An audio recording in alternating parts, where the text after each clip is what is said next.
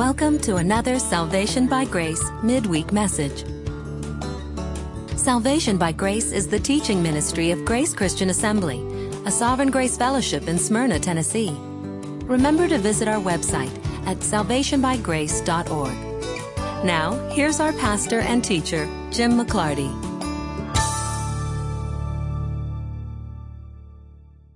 Turn in your Bibles to Nehemiah 11.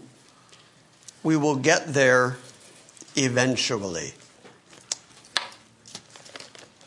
As we finish up the book of Nehemiah, which we may or may not do this evening, that will be the end of a very, very long journey through the Old Testament that we've been going through here at GCA that has lasted years and years and years, where we began in the book of Genesis, and we just went through all the history books till we're at Nehemiah, and tonight we are going to start tying in the book of Malachi, which is the last book chronologically listed in the Old Testament.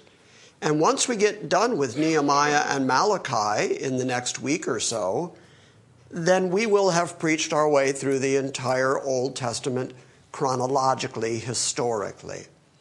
We won't have looked at the Psalms or the Proverbs, the poetry book, Song of Solomon. Those are still hanging out there to look at, but we've done all of the history stuff so that we have a good sense of how the Old Testament works, which prophets were preaching at what time, who they were talking to, and what the circumstances were. And we're going to see more of that tonight.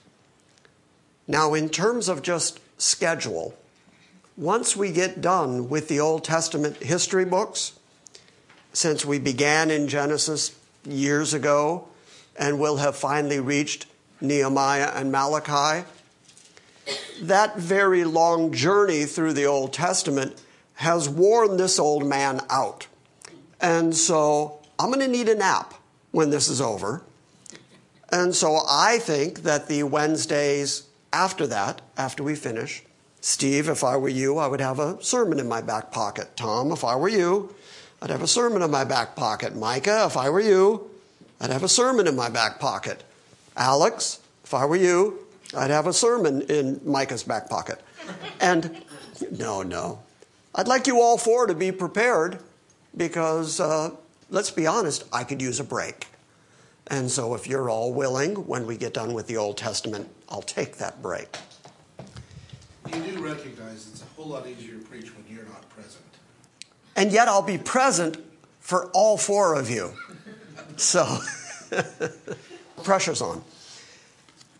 In my life and history in the church, and you know that I've grown up in the church, I have never heard anybody really preach the book of Malachi without attempting to apply it to the church. And the two big passages of Malachi that they always seem to glom onto are, of course, you have robbed me. Wherein have we robbed you? In tithes and offerings. And so preachers thunder down on their congregation about how they have robbed God in their tithes and offerings, and that becomes guilt giving as opposed to grace giving. The other place they go is that God hates divorce. You also will find that in the book of Malachi. Malachi was prophesying toward the end of the book of Nehemiah.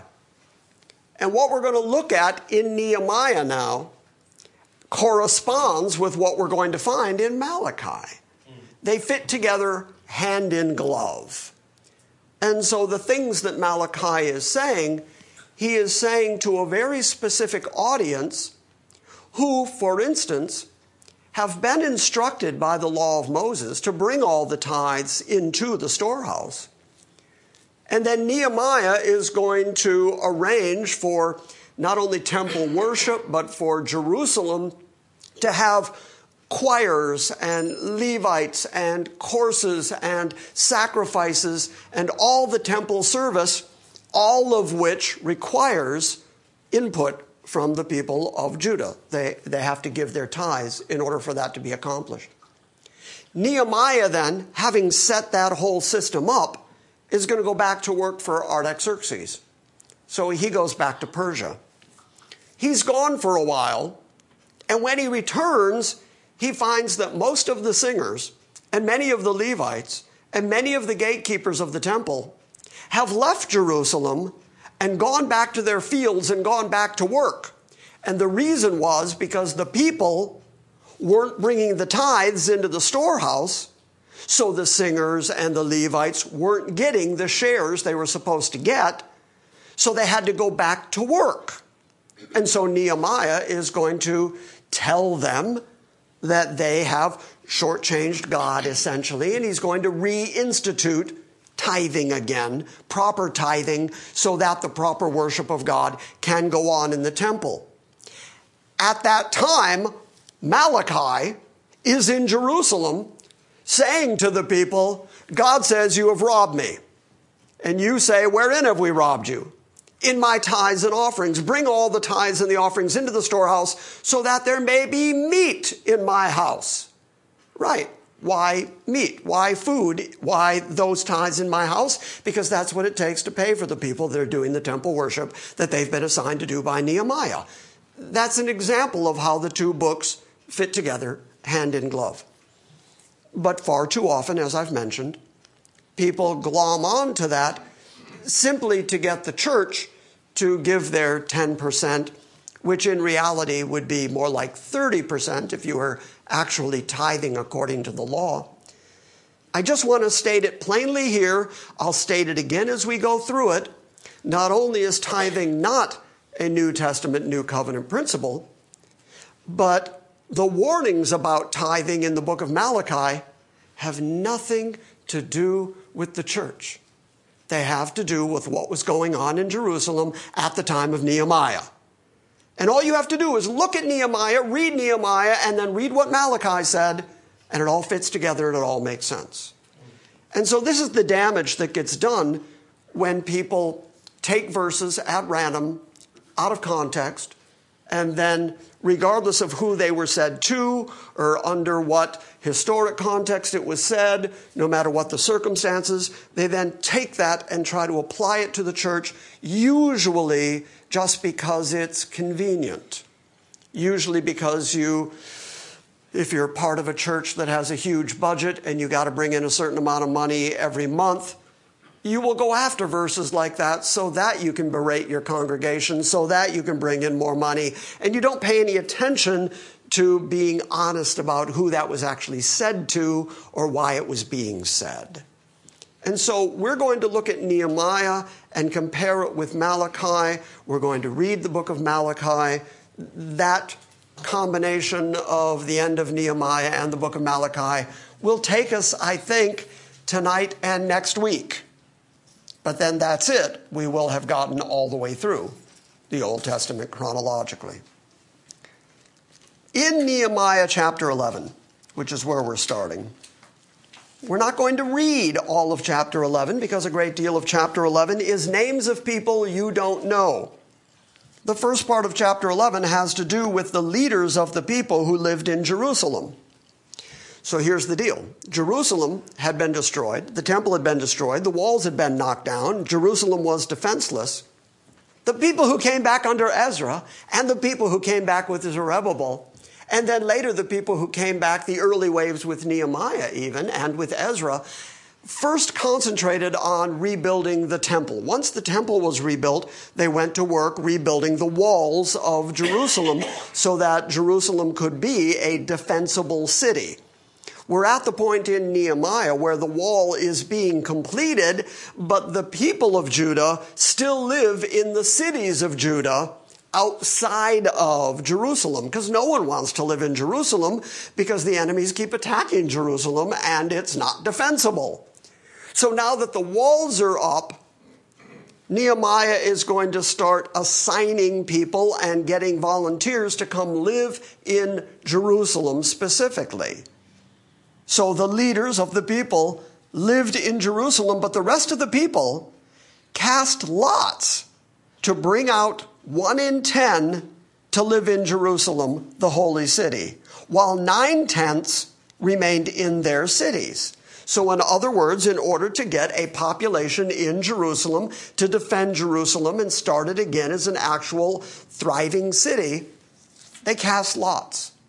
And they started bringing 1 in 10 into the city of Jerusalem. The leaders of Jerusalem live there, and now a population is beginning to be constructed in Jerusalem.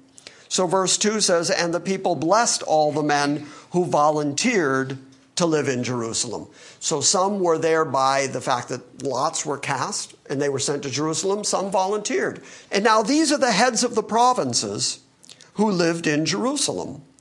But in the cities of Judah, each lived on his own property in their cities.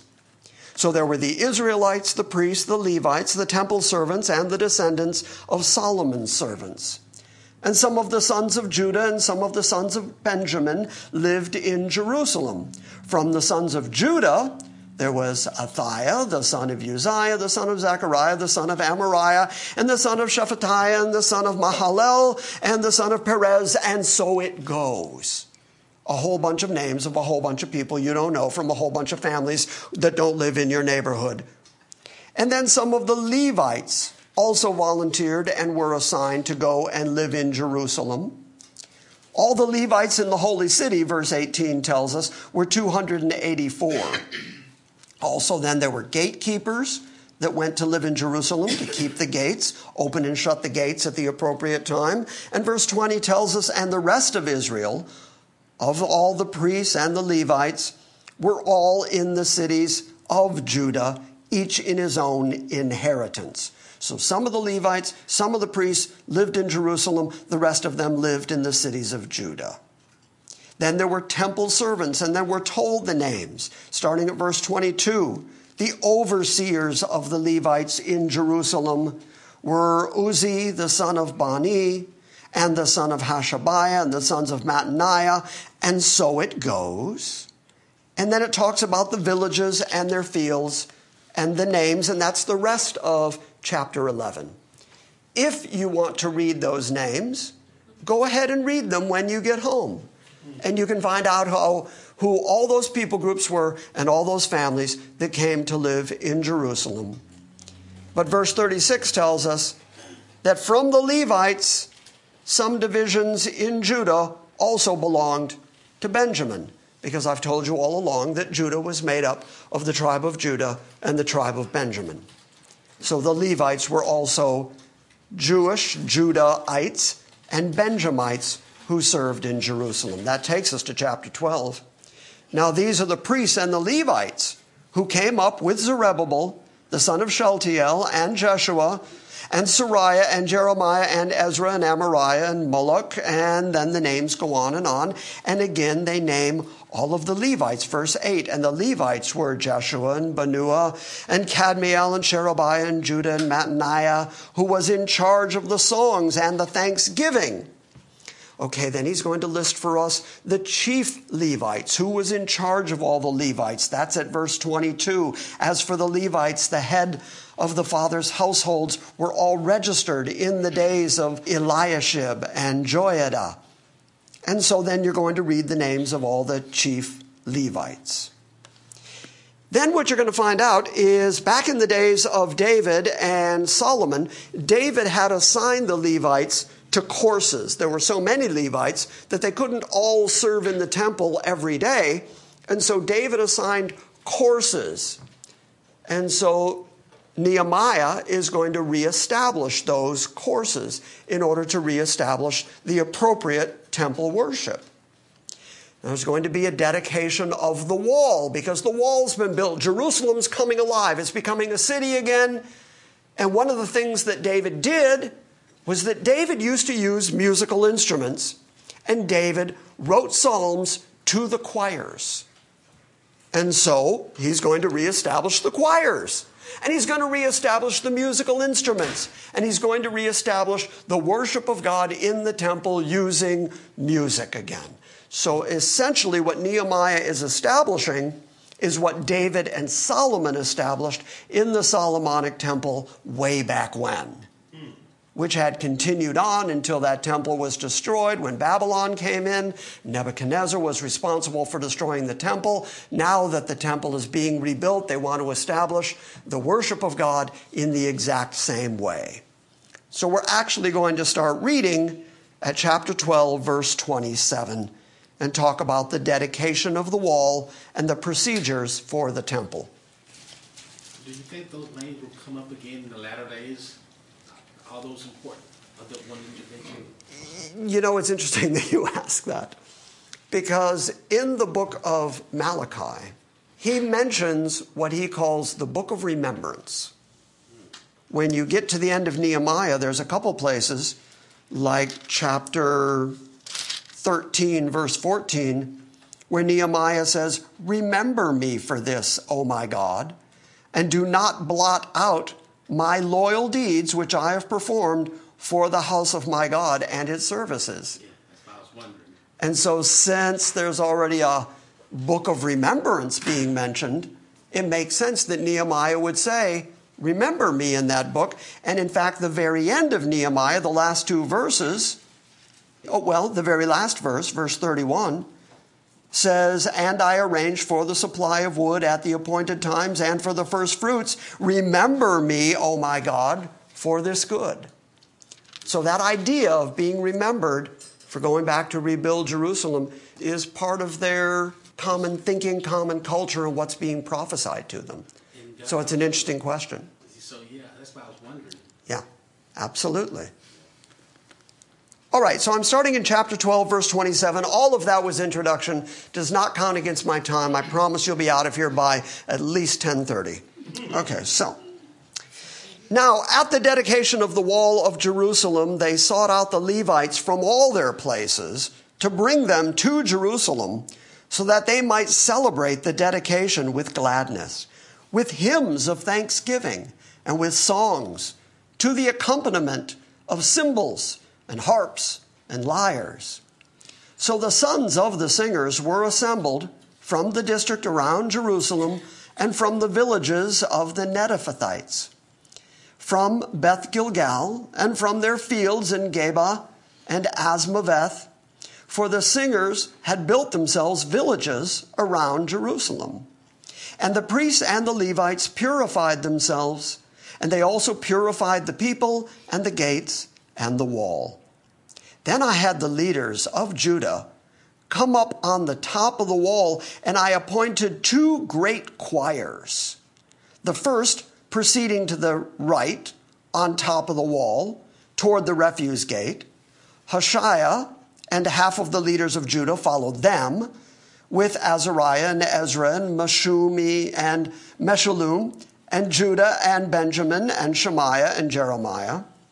And some of the sons of the priests had trumpets, and Zechariah, the son of Jonathan, the son of Shemaiah, the son of Mattathiah, the son of Micaiah, the son of Zakur, and the son of Asaph. Why is that important? Because when David wrote his psalms, he sent them to the song leader whose name was Asaph. So naturally, the leader of the choir would be a descendant of Asaph.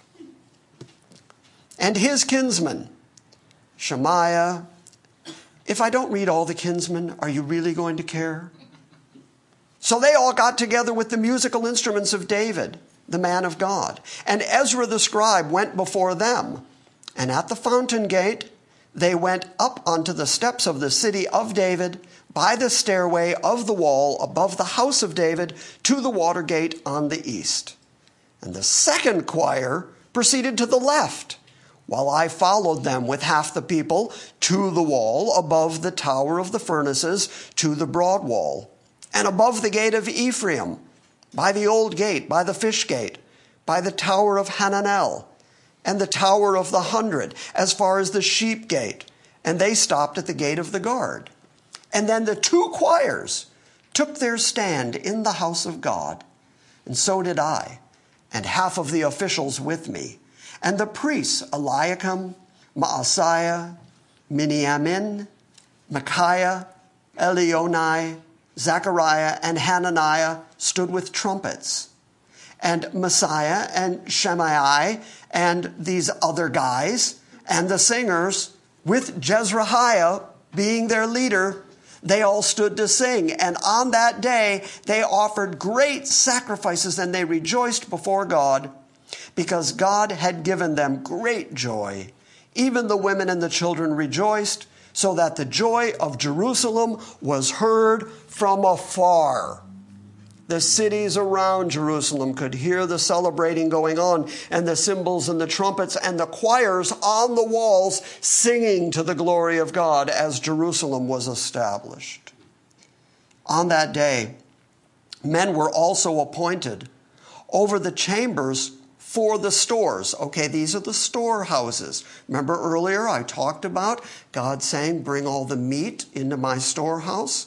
Okay, men were appointed over the chambers, over the storehouses, and over the contributions, the gifts, and over the first fruits, and over the tithes, to gather them from the fields of all the cities, gathering the portions that were required by the law for the priests and the Levites. For Judah rejoiced over the priests and the Levites who served. For they performed the worship of their God and the service of purification together with the singers and the gatekeepers in accordance to the command of David and his son Solomon. For in the days of David and Asaph, his chief song leader, in ancient times there were leaders of the singers and songs of praise and hymns of thanksgiving to God.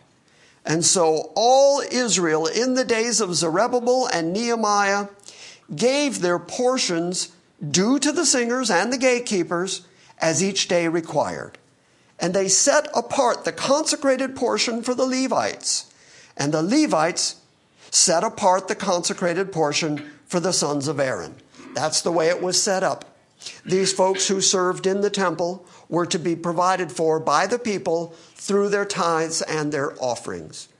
The part that was sanctified was set apart for the Levites, and the Levites would take the tithes out of that to give to the priests, and therefore everybody who served in the temple of God was provided for. That's what was required in the tithing rules of Moses. Okay, that's all background. Nehemiah has established this. Jerusalem is singing. Jerusalem's finally being established again as the city of God. There's great joy and exaltation going on. So Nehemiah feels good about what's going on and starts feeling that it's probably safe to go back to King Artaxerxes. After all, the king had asked him, how long are you going to be gone? So he feels like it's necessary to go back. Before he does, we start chapter 13. On that day, on the day of all that celebrating, they read aloud the book of Moses in the hearing of the people. And there was found written in it that no Ammonite or Moabite should ever enter the assembly of God, because they did not meet the sons of Israel with bread and water, but they hired Balaam against them to curse them. Do you remember that story way back when the Israelites were brought out of Exodus, when they spent their 40 years in the wilderness? It was the people, the Ammonites and the Moabites, who hired Balaam to try to curse the children of Israel because they were a great mob of people who were coming into this area again and going to occupy the land. So Nehemiah reaches all the way back to that piece of history and says they didn't meet the sons of Israel with bread and water. They didn't help them, but they hired Balaam against them to curse them. However, our God turned that curse into a blessing. So it came about that when they heard the law, they excluded all foreigners from Israel. That's important to know, because when Nehemiah leaves and then comes back, they've married foreign women. Not only have they married foreign women, but they've divorced their Jewish wives to marry the more exotic foreign women. That's why when Malachi is prophesying against them, he brings up that God hates divorce, because they've been divorcing their wives to marry foreign women. Again, these two books are just going to continue to correspond. Now, prior to this, Eliashib the priest, who was appointed over the chambers of the house of our God, being related to Tobiah, had prepared a large room for him, where formerly they had put the grain offerings, the frankincense, the utensils, and the tithes of grain, and the wine and the oil that was prescribed for the Levites and the singers and the gatekeepers, and the contributions for the priests. So this fellow Eliashib is given the job to watch over the tithes and the offerings and the oil and everything that comes in that belongs to the priests and to the singers and to the Levites. And what does he do? He decides that his relative Tobiah ought to have a room in the temple. That'd be good. You need a room. So he takes one of the large rooms that was formerly dedicated to the supply that took care of all the people who worked in the temple. And instead of doing that, he set up his relative right there in the big room. Verse 6. But during all this time, I, Nehemiah speaking, was not in Jerusalem.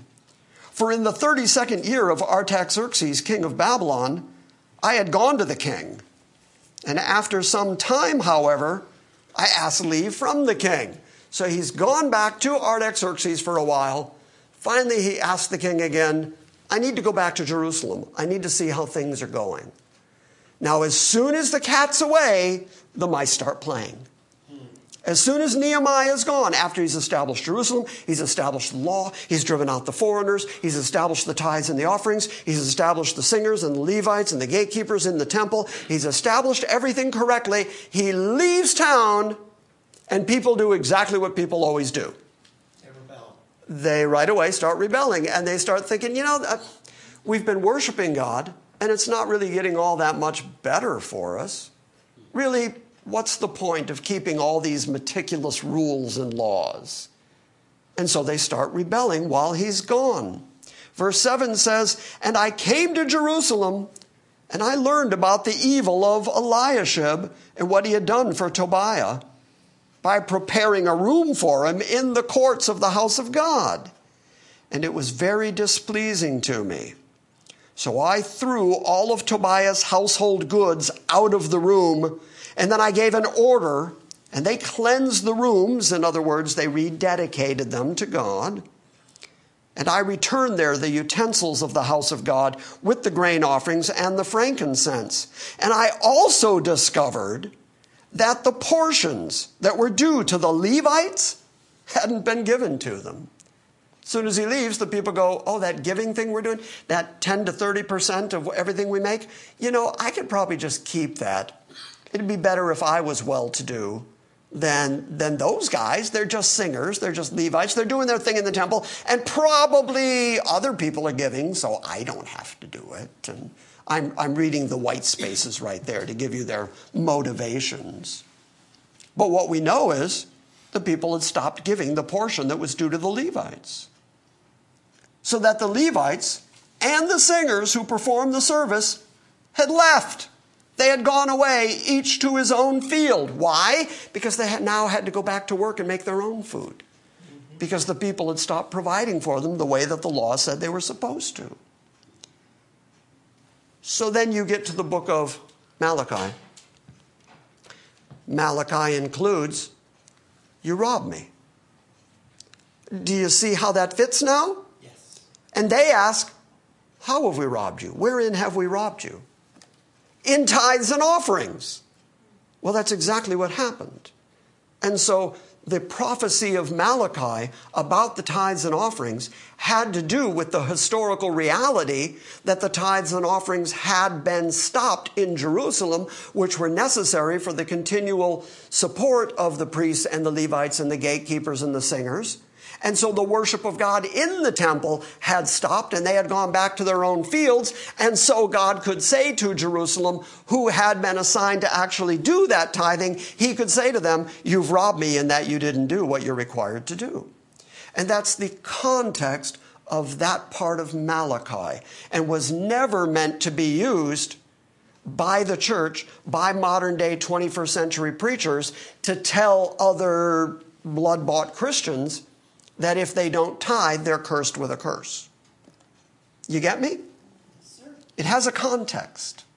Yes, sir. The chamber that was prepared for Tobiah that had held tithes and offerings would fit well within the definition of holy and set apart. And I would have thought from day one, when the idea came to give this to Tobiah, that there should have been some ruckus. Oh, there should have been outrage. Yeah, but don't forget it was his job to watch over the room. So everybody kind of figured he was doing that. Everybody figured he had that covered. So this was kind of done on the quiet then because... I would suspect so, yeah. And by the way, why was that room available? Because it didn't have a bunch of tithes and offerings. Didn't have a bunch of tithes and offerings in it. So then had they in fact robbed God? Yes. Yeah, so it has an actual, genuine, historic context. So here's what happened. So I reprimanded, verse 11, so I reprimanded the officials and I said, why is the house of God forsaken? And then I gathered them together and I restored them to their posts. That means all the singers, the Levites who had left the service of God and gone away, each to his own field. He gathered them up again. He restored them to their post. And all Judah then brought the tithe of the grain and the wine and the oil into the storehouse. Keep your finger there. Turn to the book of Malachi. Let's take a look at it. We will go through this verse by verse, but start in chapter 3, verse 8. The way that Malachi presents his prophecies is different than any other book in the Bible. It starts with Malachi making statements. He just makes a plain, flat statement. Like, you robbed me. And then there's always an answer. He always assumes the answer on the part of the people. You will say, wherein? How? When did we ever do that? And then that's the setup for him to explain what they have done so that they recognize their own guilt. With everything we've just read out of Nehemiah, the question comes, will a man rob God?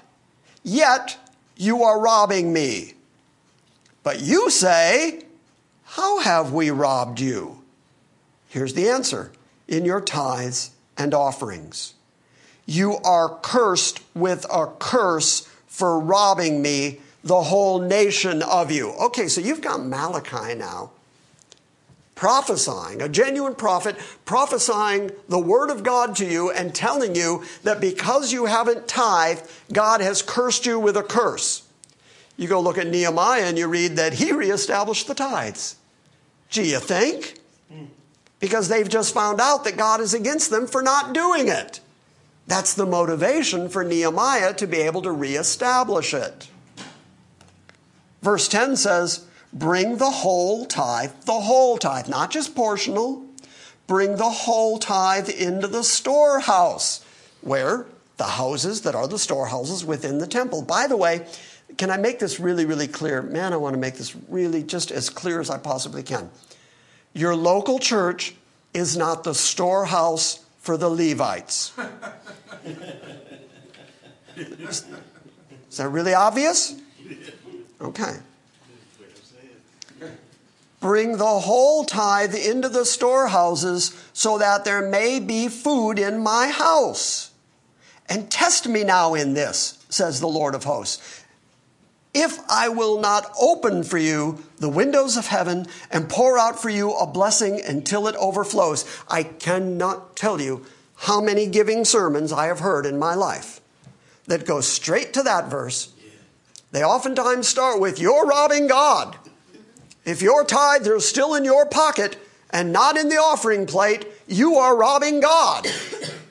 But then, if you give the tithe, then watch to see if God doesn't open the windows of heaven and pour out a blessing you won't be able to contain. It'll be overflowing to you. God never promised you that. He never said that to Luann. Never said it to Micah.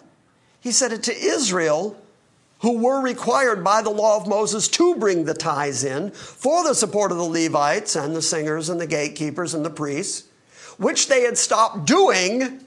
And so Malachi, prophesying to them at that moment, says, you've robbed God.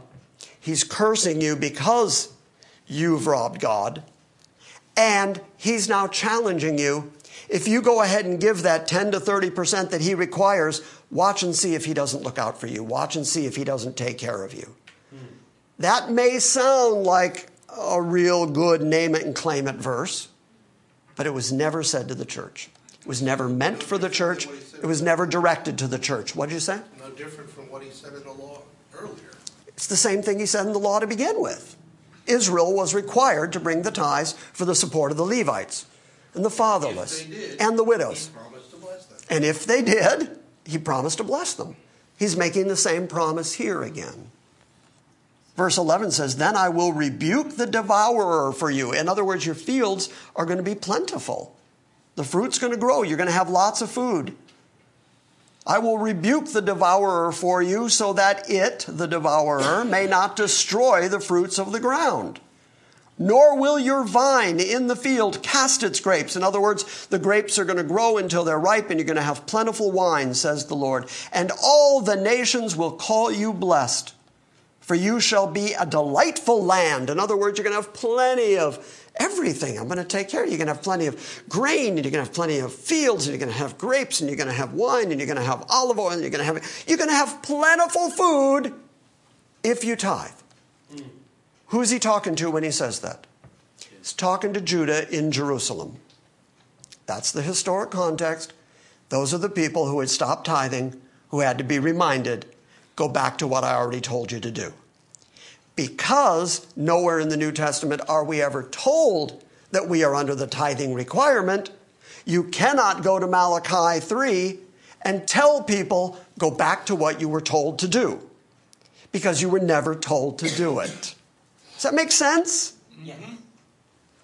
Tom and I come out of a church that was heavy tithe. Heavy tithe.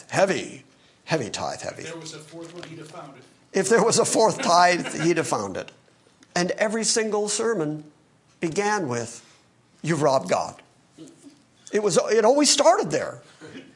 And you'll say, how have we robbed God? With your tithes and your offerings. And then he'd go to, you run each to your own houses, and my house lays waste. He'd go to all these Old Testament verses about Israel and about their responsibility to tithe for the support of the Levites, the fatherless, the widows, the gatekeepers, the singers. And somehow he would manage to impose that on our conscience in order to guilt us into giving more money. Mm-hmm. That, I want to say again, is not a proper use of the Word of God. Amen. The Word of God says in the New Testament to the church that you're supposed to give according as every man purposes in his heart. That's the very opposite of tithing. Mm-hmm. And Paul nowhere in talking to any Gentile church anywhere ever teaches them to tithe. You don't find teaching on tithing anywhere in the New Testament.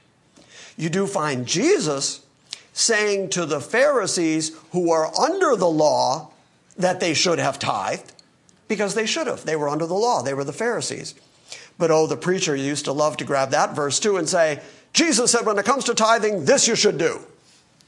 That was it. That's how it was imposed on us. Like, well, that makes it a Jesus thing. No, it's not. All you have to do is pay attention to context.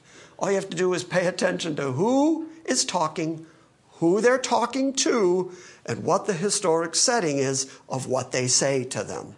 And you can clear up all this confusion. For 17 years, let me brag for just a moment. For 17 years, I have stumped over and over again that the only giving I expect at GCA is when you find some value to what we're doing that you think is worth supporting.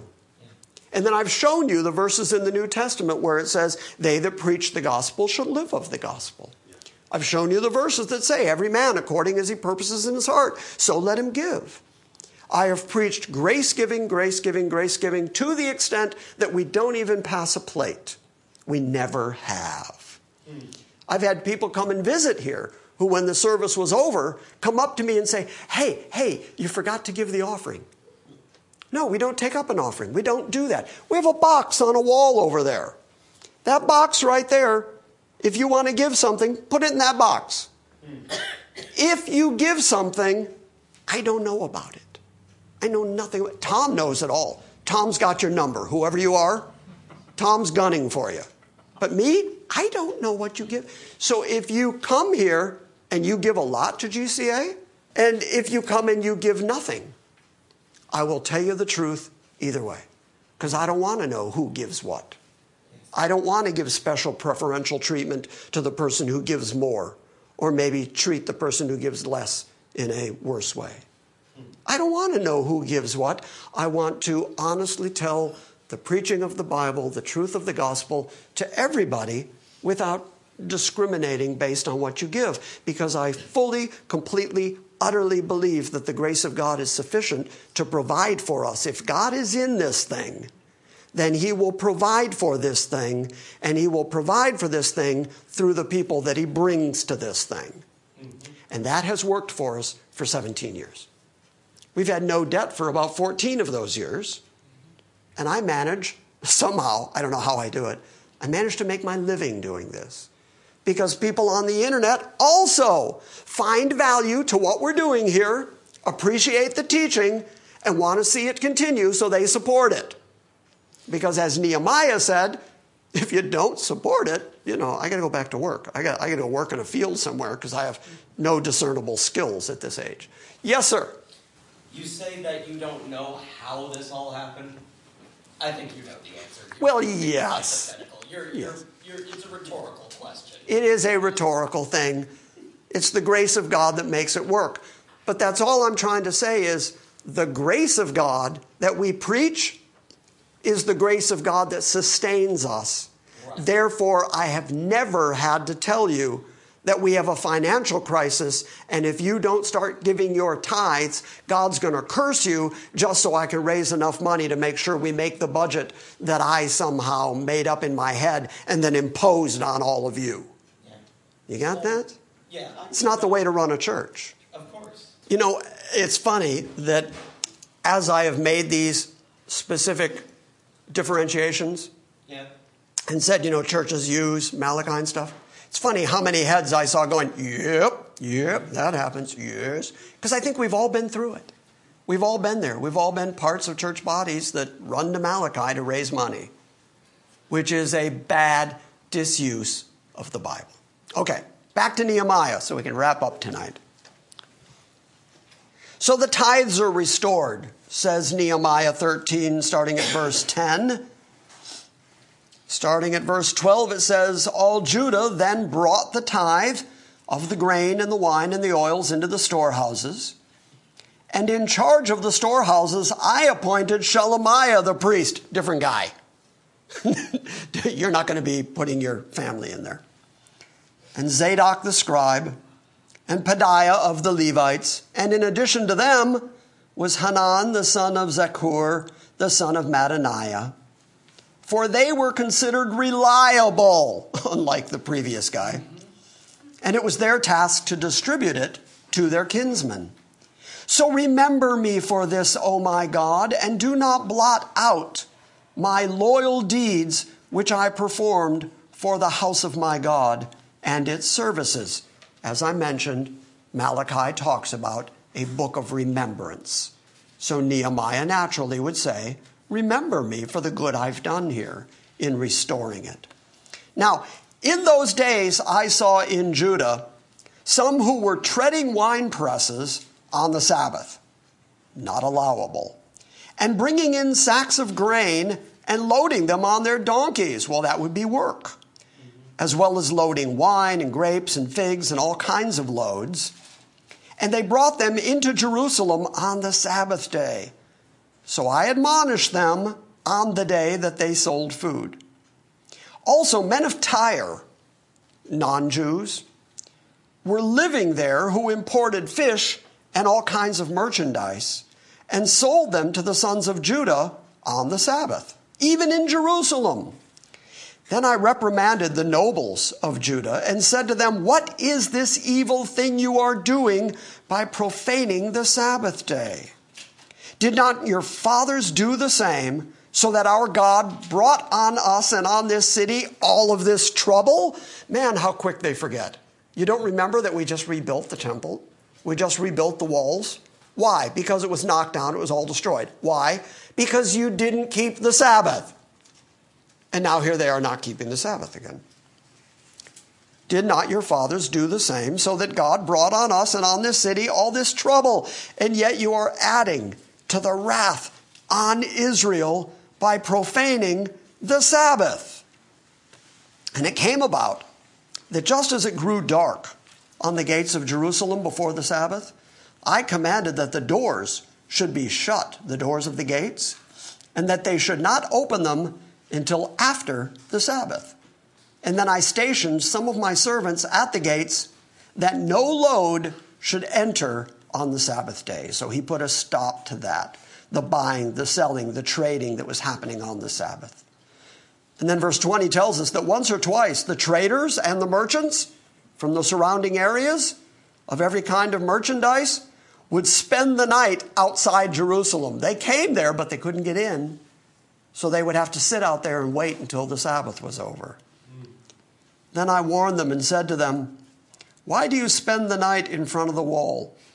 If you do so again, I will use force against you." And from that time on, they did not come on the Sabbath.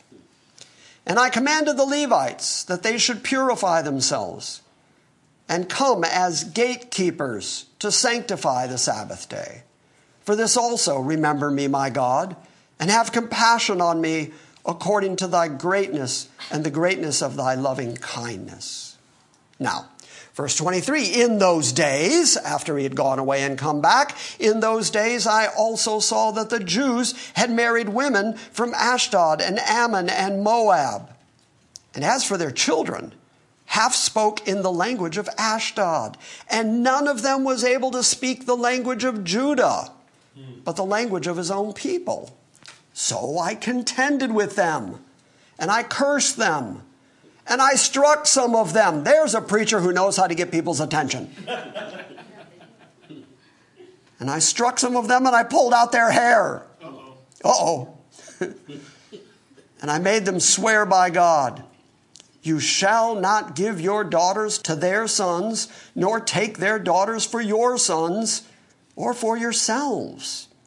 Did not Solomon, the king of England, oh dear, the king of England, did not, oh, how did that happen? I was even reading with great bravado. Did not Solomon, the king of Israel, sin regarding these things? Didn't he? That's what Solomon did. He loved many strange women, many foreign women, and he lost the kingdom over it.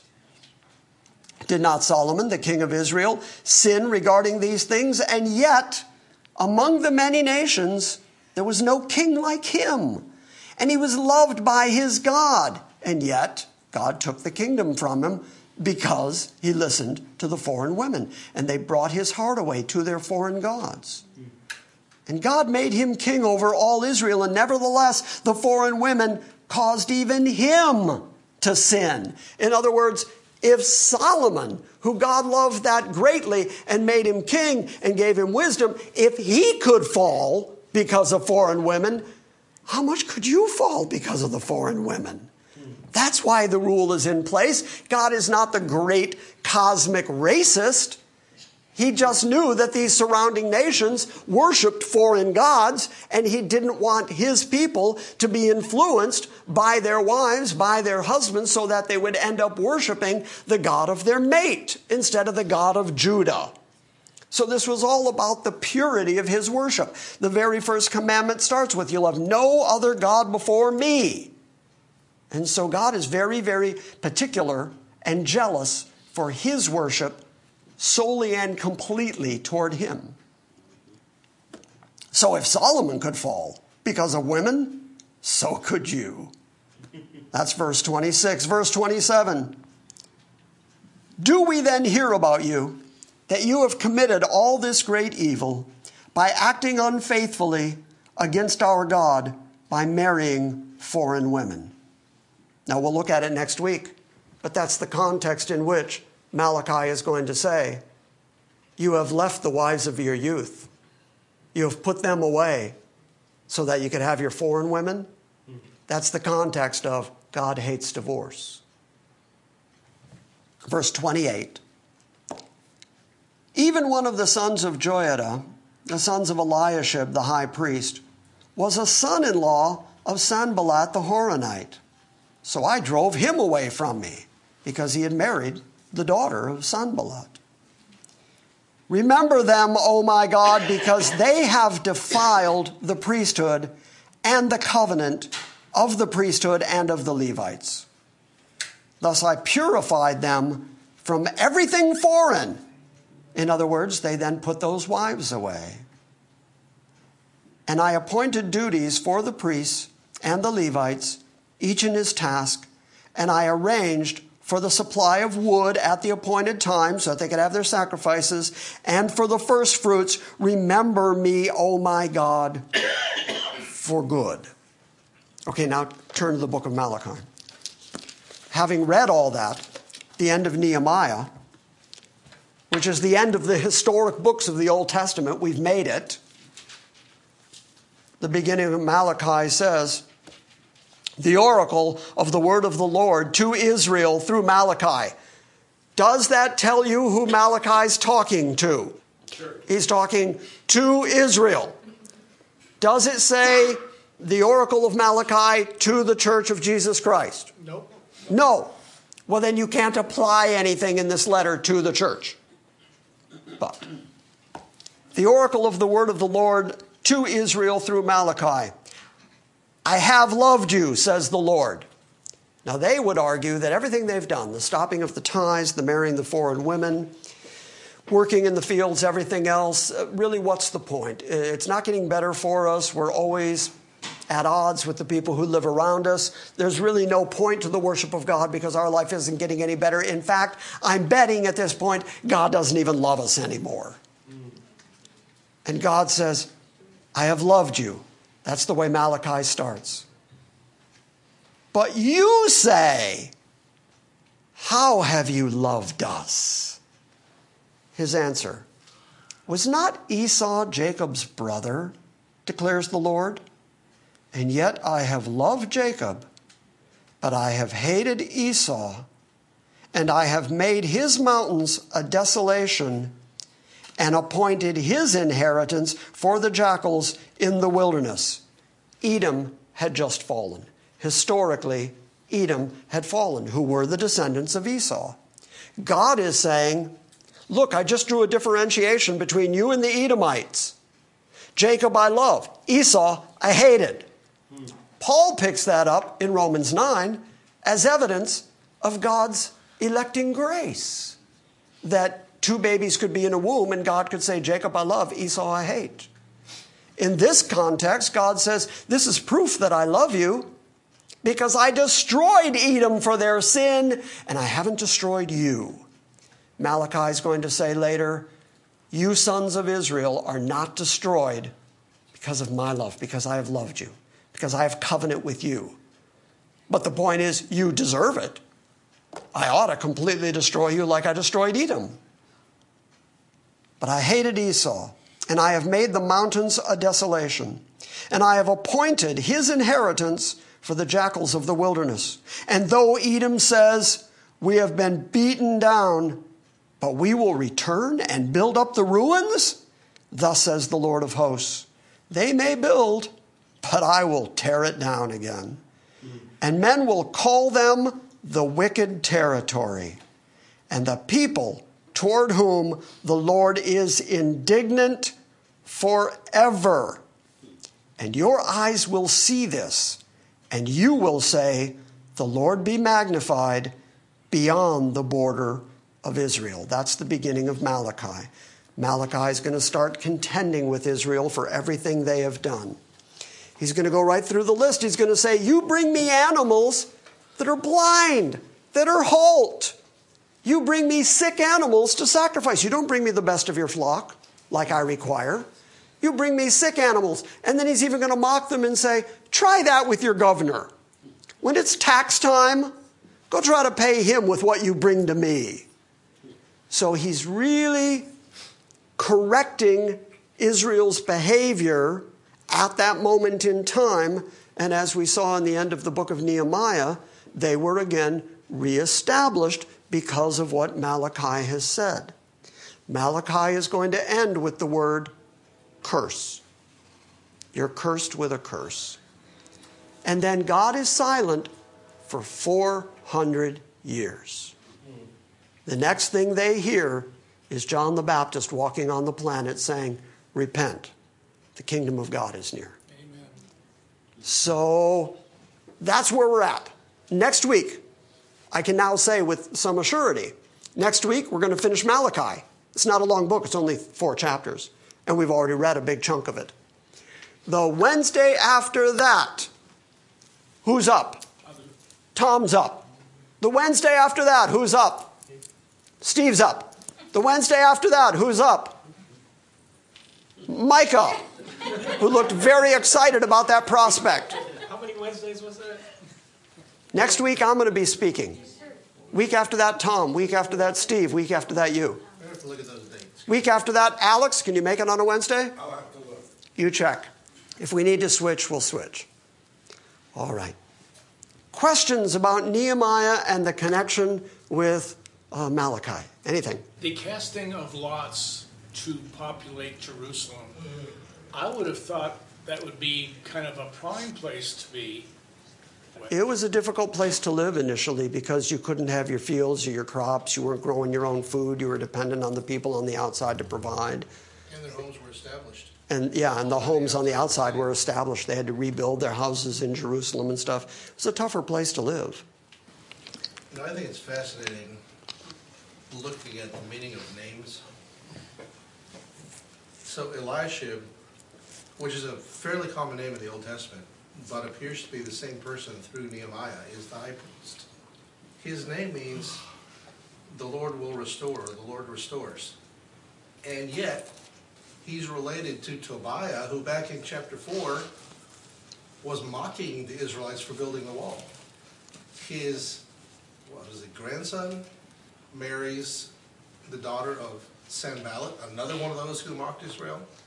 So there is Elisha, the Lord will restore, who has to have things restored by someone else because of his malfeasance. There's Tobiah, whose name means God is good, Jehovah is good. And after all the mocking, they give him a plum piece of real estate in the temple chambers. Yeah. It's like, you have to say, what are these people thinking? Yeah. And yet, who's going to object to what the high priest says to do? Right. Especially, too, don't forget that during this period, Jerusalem doesn't have a king. They're under the headship of a foreign Persian king, but they have a governor who reports to Nehemiah, who reports to the king. So we read before. It was in Nehemiah's absence. Yeah, and we read before there was no king in Israel, so every man did what was right in his own mind. Like I said, as soon as the cat's away, the mice just go crazy again. And I just compared the people of Jerusalem to crazy mice. So, okay. This Yes? is what the modern people try to make the church spiritual Israel so they can apply those things to them. Yeah, that's pretty much the only way you can get away with that. Doesn't say it in the Bible. They say it. But how often have we seen God saying, don't say what I didn't say? Mm-hmm. That's what he keeps saying to the prophets. Don't say what I didn't say. So the fact that there are still today preachers who will say stuff like that, if God didn't say it, they shouldn't be either. Yeah. All right. Say goodbye to the internet congregation. Bye. Thank you for listening to this week's Salvation by Grace message. We welcome your feedback and encourage you to visit our website at salvationbygrace.org. And we invite you to join us next time when we gather around the Word and study the sovereign grace of God.